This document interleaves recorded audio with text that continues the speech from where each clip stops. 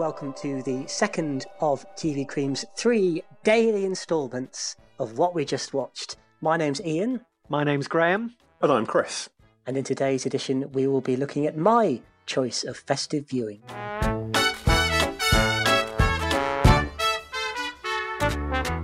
Right, well, today's show is one which, as is traditional, needs no introduction of sorts from me, and there will be no danger in you not identifying this. So let's take it away. Oh, it's Granada. Oh. Or we stay. Oh, so it's Coronation Street. So Chris, let's quickly work out what era. I think this is going to be early. I think it's early 80s. Because they recast the cat, didn't they? So this is definitely early 80s. Yes. Well, let's see. I'm pretty sure this is early 80s. Okay. And we fade into Shot the Street. Oh, there's Alf Roberts. Is this going to be Alf Roberts watching the Queen's Speech episode? No, but okay. You're in the right era. And there's Baldwin, dressed for a wedding or something, isn't he, Chris? Yeah. What's that mean? I'm lost. I'm struggling a bit. Well, don't worry. Before we go any further, let's go away and watch this episode, and all will become clear. 1, 2, 3.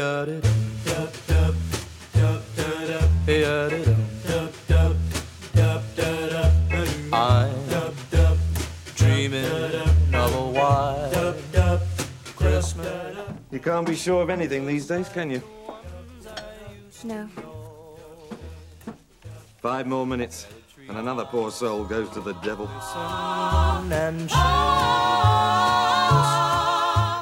Well, we've just been subjected to an episode of Coronation Street that first went out on Monday the 23rd of December 1985.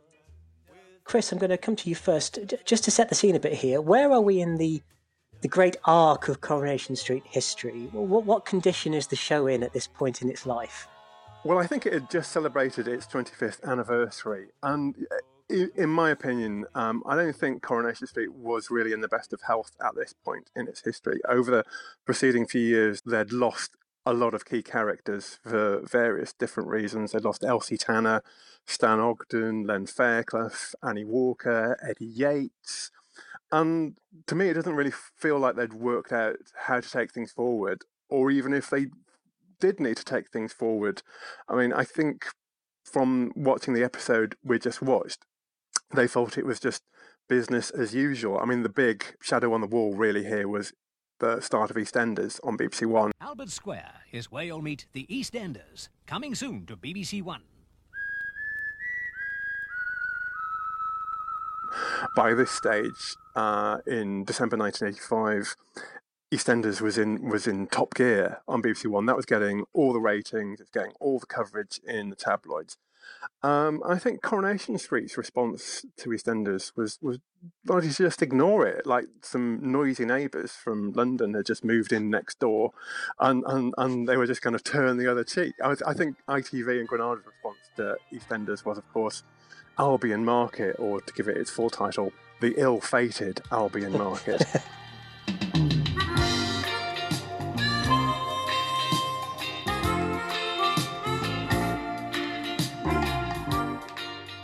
But from watching this episode, I personally didn't get the sense that Corrie was in the best of health.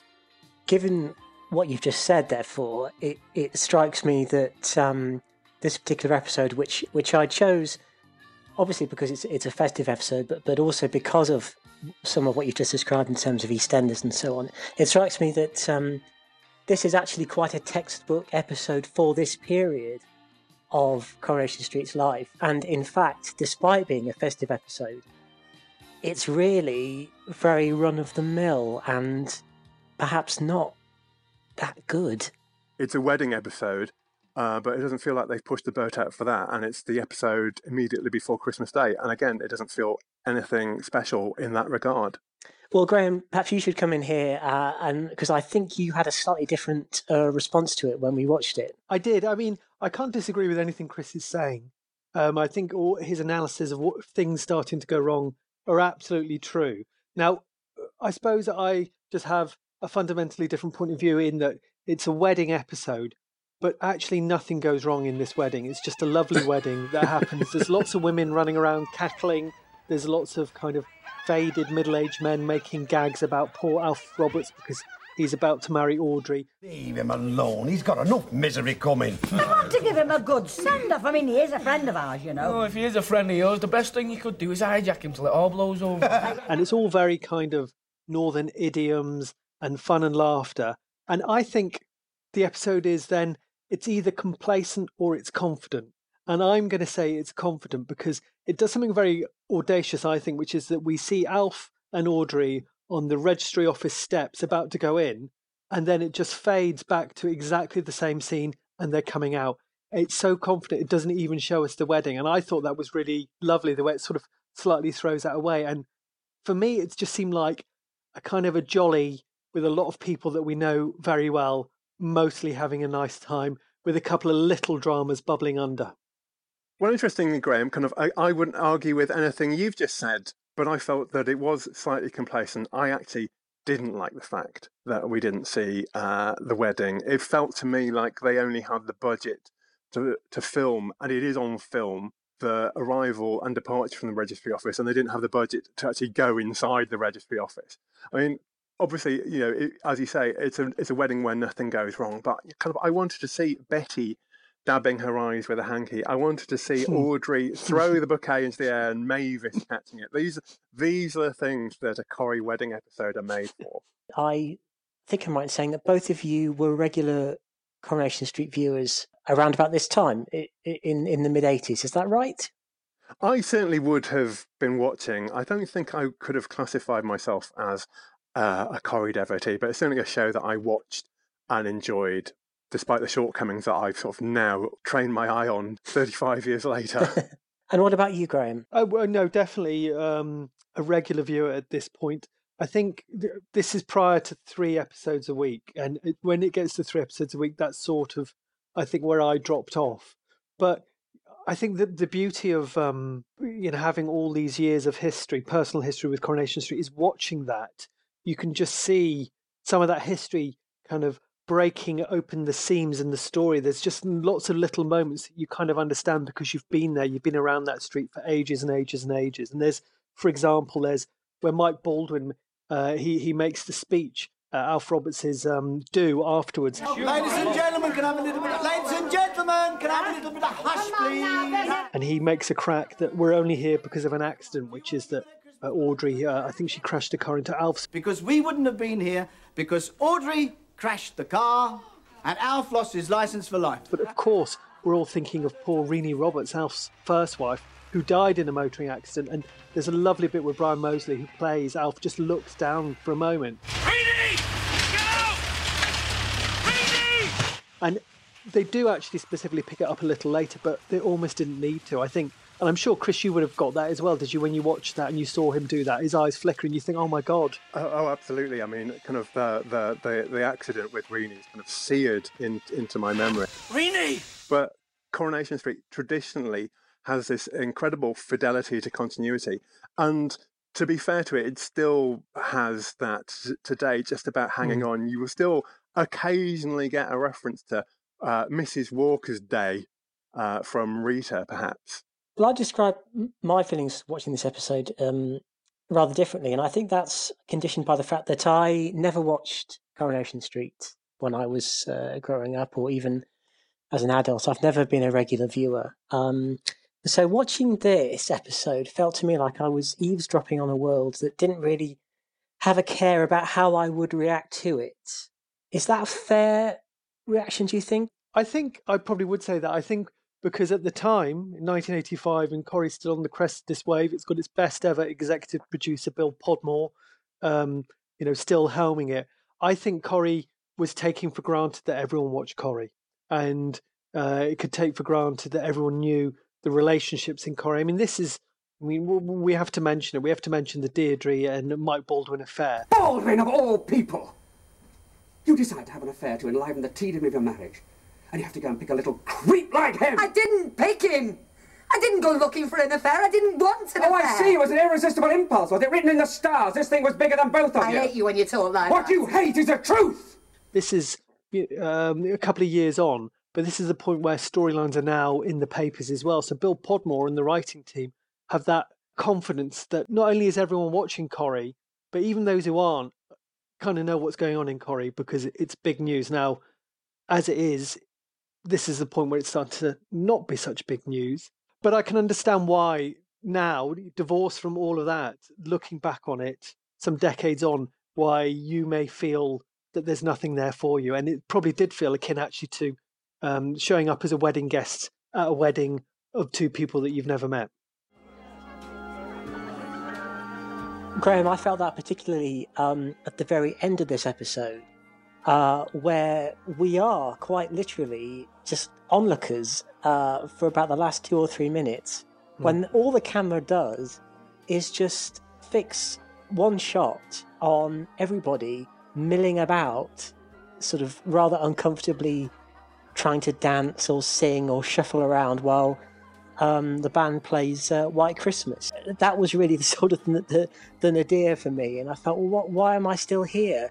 Why are we still watching this? There's nothing going on at all. Nobody speaks for 50 seconds. I actually timed it. We just kind of, as you say, see people dancing. Sometimes it's kind of interspersed with a gale of laughter from Liz Dawn. And this is why I don't feel this episode quite succeeds, because it doesn't feel tight. It doesn't feel taut. It feels actually like the script's underrun a bit and they've had to pad it out a bit. I disagree with this summing up of that last scene, this sort of being baggy. I think it's incredibly tight. There's so many things going on in that scene where no one's talking. I mean, my favourite thing of all is Percy Sugden strumming along on his ukulele on his own at a table while the music is playing. I thought that was just really... I sound like Tom Paulin here on Late Review, but I found it incredibly moving, that little thing. Or the whole business that Jack is dancing with Audrey's randy friends who we've never seen before, and Vera's getting the hump. Just all the little bits of business that's going on in that room. I thought that was fantastic. Maybe I was expecting too much from this episode then. I made a list of some things that I thought were missing from the episode, which I would have liked to have seen. And that list is suspense, emotion, energy, and warmth. There was warmth. You can't deny there was warmth. I did not feel warmth. I felt them all very cold. Perhaps, again, this is a problem I have with the atmosphere that this episode slightly sort of revelled in and perhaps indulged in a bit too much. And that's a slightly sort of smug air of, we're not trying too hard to entertain you, we're just putting on a bit of a Christmas do.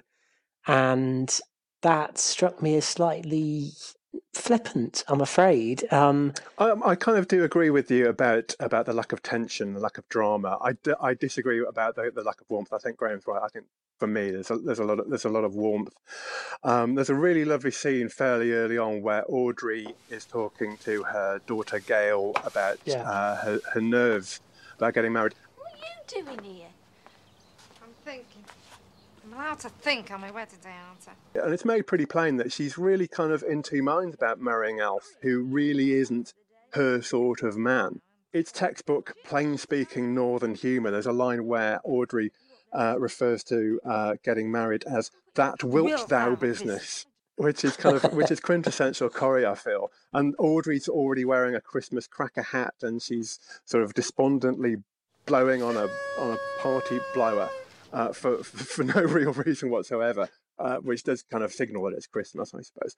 But those are the things I really liked about this episode. I think this episode is basically less than the sum of its parts. Nadia Popov, as I like to think of her, from Rent-A-Ghost, Sue Nichols. I thought she was easily the best performer in this episode. I thought she's always watchable, incredibly natural. She's very at ease on camera. She's very entertaining. Don't worry, love. Nothing happened. She never asked you, swine. That's not like you. For me, she was the star here. She is fantastic. And I think one of the things that struck me when I was watching it was that it's very hard to find meaningful differences between her character and Bette Lynch. The pleasure's all Freddy's. Isn't it, Chuck? Because they are both the kind of normally perennially unlucky in love, slightly glamorous, to use a modern phrase, cougar-esque woman on the street doesn't seem to really work with Corrie, but you know what I'm trying to say. But for me, I think Audrey just has a little more charm than Bet. Bet's a bit dry, a bit aggressive. Fred, we're moving! Pull the handbrake on! I've got it! But I do wonder how come those two archetypes have ended up in the same show. It feels like you only need one of them. I mean, my other star player in this is Brian Moseley as Alf Roberts. Right, ladies and gentlemen, on behalf of my wife and myself, I'd just like to thank you for all the lovely presents and for being here with us this afternoon. Because I just think, you know, Alf Roberts is literally and metaphorically a kind of immovable force. He is always Alf Robertsy in anything that happens. First shot of him, he's got no trousers on and he's stomping up the stairs. Probably the script would have said like a bear with a sore head. I mean, I always remember scenes with Alf Roberts showing up at someone else's house and sit down, and 5 minutes he'll say, "Did someone say something about a drink? I feel like my throat's been cut." And, you know, in this, there's a brilliant bit where he goes to his own reception and they're having champagne. And of course, Alf says, "Any chance of a pint?" Of course there is. I get one for you. And, you know, that is a character who I completely know and believe in. I mean, you're a Alf Roberts fan as well, aren't you, Chris? Surely. Oh, absolutely. I think there's a line later on where he's bemoaning that all the sausage rolls have been eaten. Listen, there's no sausage rolls. Well, that was all very polite. Which I think fits very neatly into your character sketch of him. I had trouble with this relationship, though. I couldn't see what the two found in each other. I wasn't convinced by what I saw in this episode. That's the point of that relationship, which is that they shouldn't be together. But why are they getting married then? It's the counterintuitiveness of that relationship that makes it really brilliant. It's like when, you know, Ron and Bev in Brookside got together, and actually that turned into a long-lasting relationship. And Alf and Audrey turns into a real bedrock relationship in the show. And it's just really beautiful because they sort of need each other. And actually what she's always needed is a nice man. And he is that nice man. I think it would be too stark to describe it as a marriage of convenience. But it does feel like they're two people in middle age who need a partner and are almost settling for what's on offer. Yes. And it's about niceness, isn't it? They're nice to each other. They kind of, they rub along well together. They're happy together, but it's not torrid. It's not romantic. It's not glamorous. They also make a quintessential Corrie double act in that they are quite different. And that works quite well, I think, with a lot of Corrie partnerships because that show loves the double act. We've talked about some of the nice people in this episode. What about some of the nasty people? Are there some baddies here, Graham? What about Baldwin? He always strikes me as a baddie. Well, I think you're showing that you're partisan there by referring to him in the Ken Barlow way as simply Baldwin. Baldwin! He's Mike Baldwin. I mean, he's another fantastic character. I'm not sure that Johnny Briggs is the greatest actor, but he's a handy character to have around, isn't he, Baldwin? And here I think he's in quite benevolent form. He's helping Alf out. He's guiding him through the day. I love an earlier reference in the episode to the boot of the Jag. The totemic power of Mike Baldwin's Jag. They're going to love us at the registry office. We'll have to get the car cleaned now. There's a thing later on towards the end of the episode that he's given all the factory girls £100 bonus. So it's a sort of a grey area. And £100 at that point in time was an enormous amount. I couldn't believe that. Yeah, it's fantastic money. But then it does the clever thing of, we're seeing him as benevolent and kindly and involved. But then we also get to occasionally see him refracted through the Ken Barlow lens as well. And there's a terrific moment when we can see Ken and Deirdre looking on at Baldwin as he's doing something towards the end of the episode. We always seem to dance together at weddings, don't we? Yeah, we do, don't we? How old were you last time? 16. Suddenly things are just framed in another way, and suddenly, Mike he turns into a predator.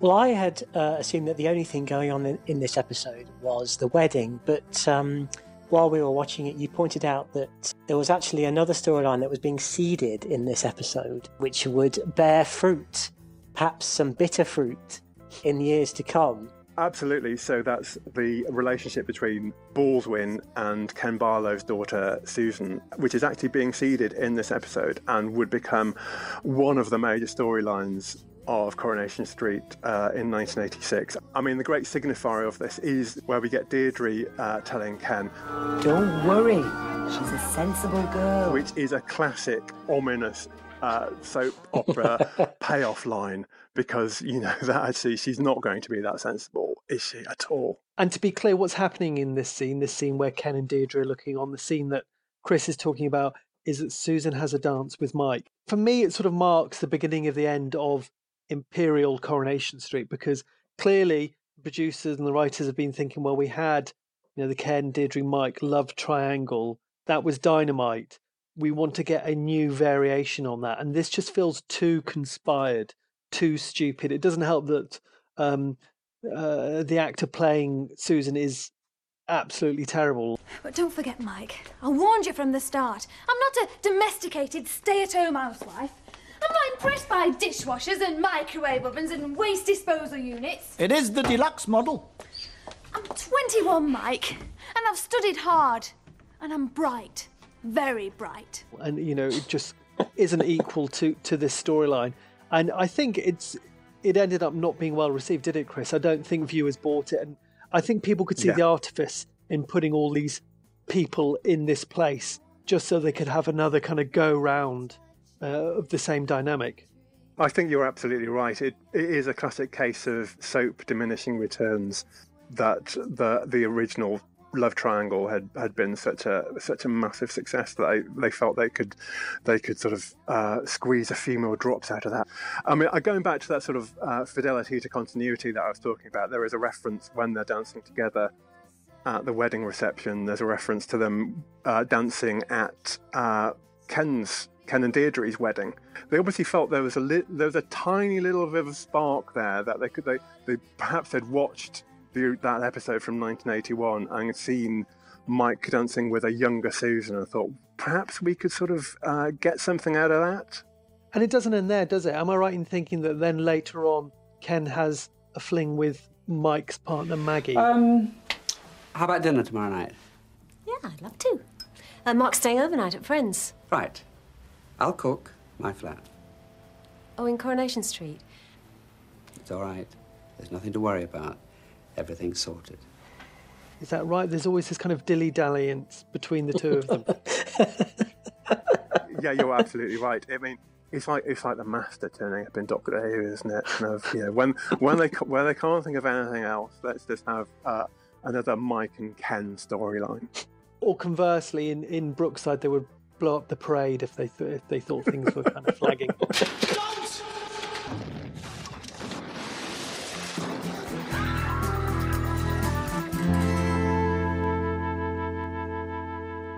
Saying all that, the person for me who was the most objectionable in this entire episode is someone who is referred to as Tyndall.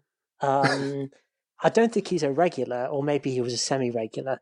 And, I mean, honestly, he contributes little other than just to moan and whinge and, as he says at one point, speak his mind. Come off it, I've every right to complain, every right it would. I won that pudding fair and square and it vanished from these premises. He feels that he's been wronged because he's lost, oh, heaven forbid, a Christmas pudding. And maybe one of you can tell me a bit more about who this awful man is.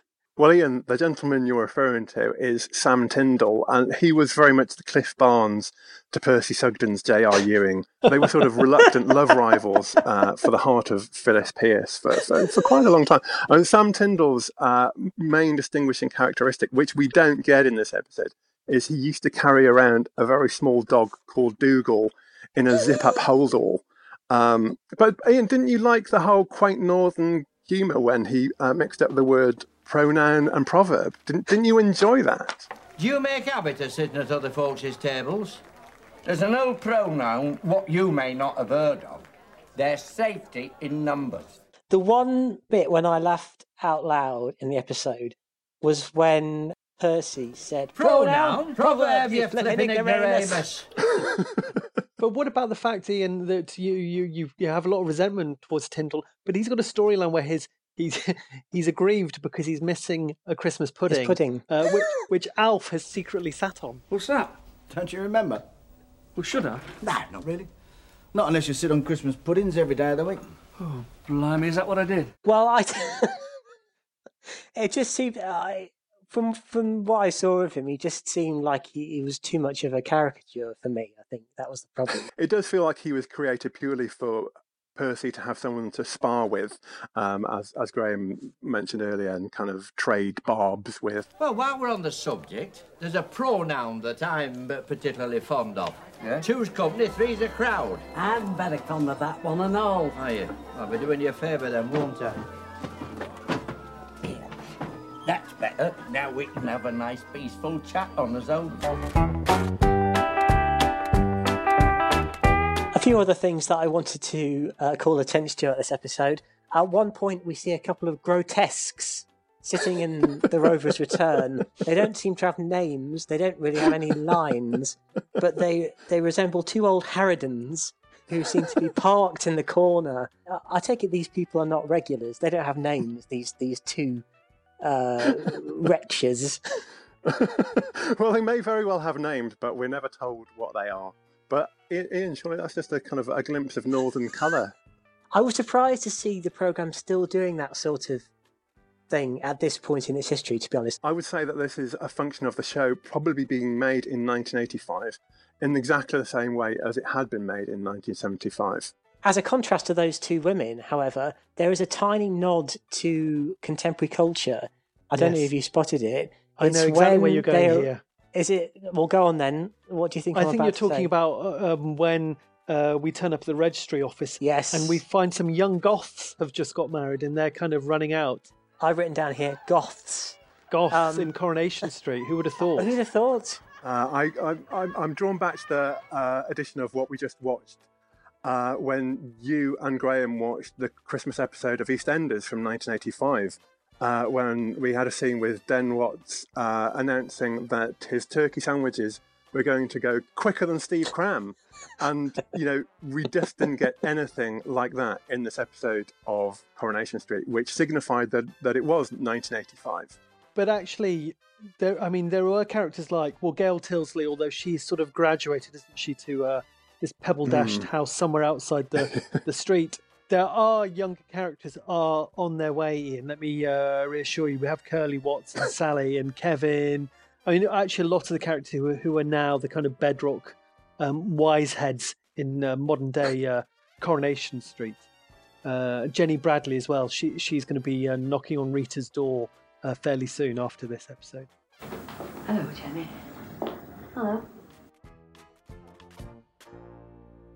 The wedding was one of a number of sequences that I was very surprised to see were done on film. In fact, all the exterior stuff was on film, all the interior on videotape. I was very surprised to see this still happening. I was wondering if there had been some production reason why so much was on film. I can't really remember watching episodes of Coronation Street that had this amount of film stock in it. I wonder if the director had identified it as a problem or tried to turn it into a benefit, because whenever we cut between the two, he would tend to do a slow dissolve. Now, in a soap, that actually, I think, drops the pace a bit when you do that. I also think there's just a whole filminess makes things look much more past tense, much colder. And I was actually wondering if that was part of the reason why you were detecting a lack of warmth in this. It's almost a visual thing. Having said that, there's one film sequence which I really love, which is when the residents are giving Alf a send-off to the wedding. He's getting in the car. Oh, right. Girls, grab your coats. Alf, now will you get in the car for All the best, Counselor. Hey, yeah, with a bit of luck it might not happen. Which is on film stock on the exterior set. And it's like the royal wedding. The kind of workers at Baldwin's Casuals, they're kind of peering out of the windows. At one point they start singing, "For he's a jolly good grocer."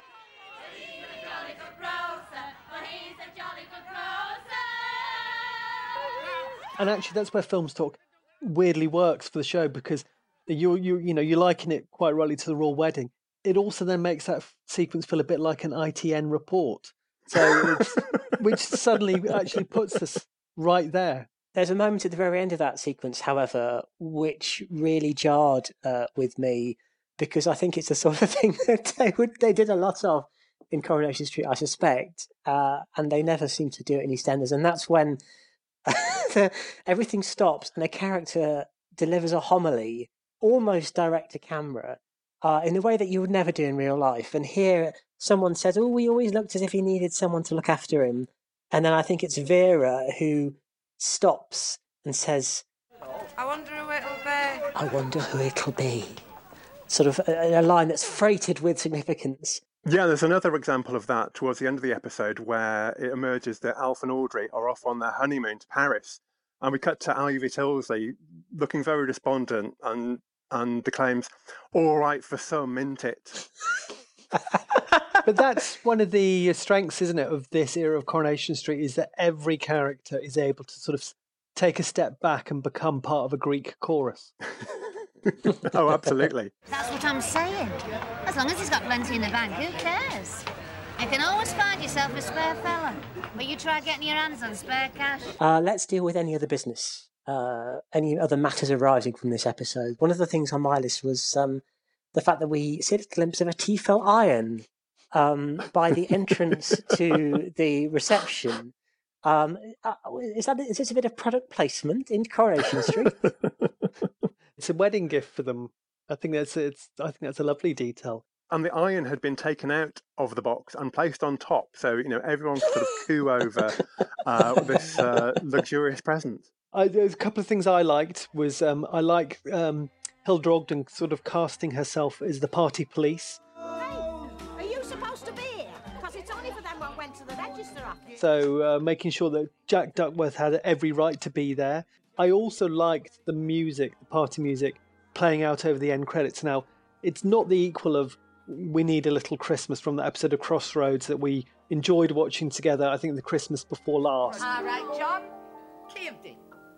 But I still thought it was a lovely way to play out those end titles. I want to talk about Audrey's friends, who I think you referred to earlier, Graham. I mean, they are suitably northern bratty. They've walked right out of a Victoria Wood sketch.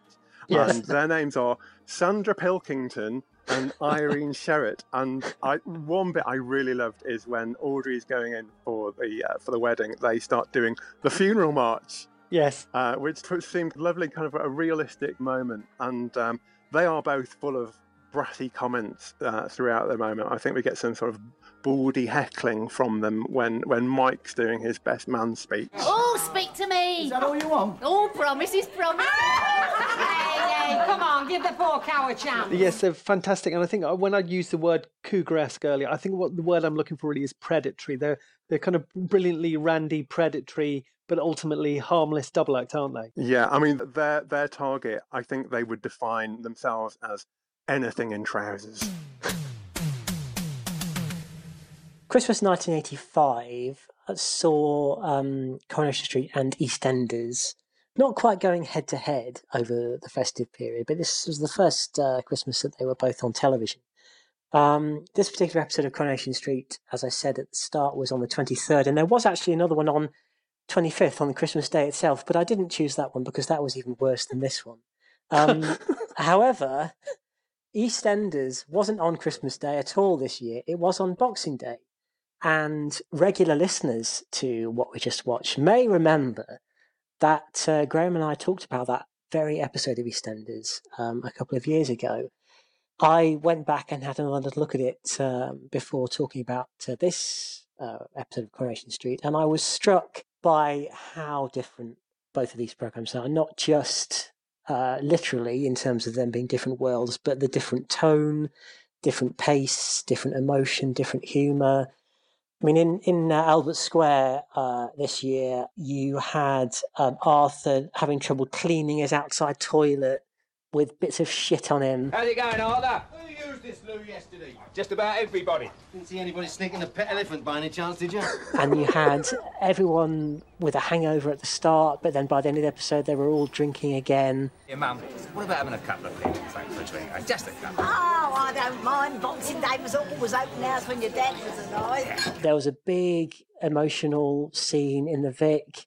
because Sharon had been stealing money. So you took it just for the sake of taking it? It looks like it, doesn't it? But you must have had a I reason. mean, there was so much there. It was a kaleidoscope of entertainment, and I'm afraid, set against that episode, this Coronation Street, for me, was sorely lacking. I think it's perfectly valid to compare the two because that's almost what the shows were for. They were in competition with each other, and what you're identifying, with EastEnders was, I think that's a young show, and it really had a kind of a velocity and an aggression and momentum. So it's really going somewhere, whereas this episode of Coronation Street is just kind of puttering around nicely. And for me, I like the puttering around nicely.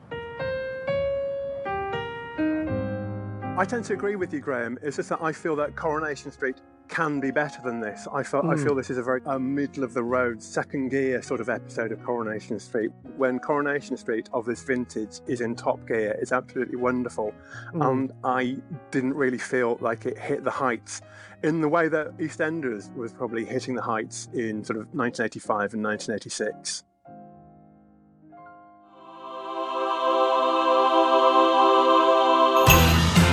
You've been listening to What We Just Watched from TV Cream, in which we watched an episode of Coronation Street that was broadcast on the 23rd of December 1985. We'll be back tomorrow with one more festive instalment, and until then, bye-bye. Goodbye. Bye-bye.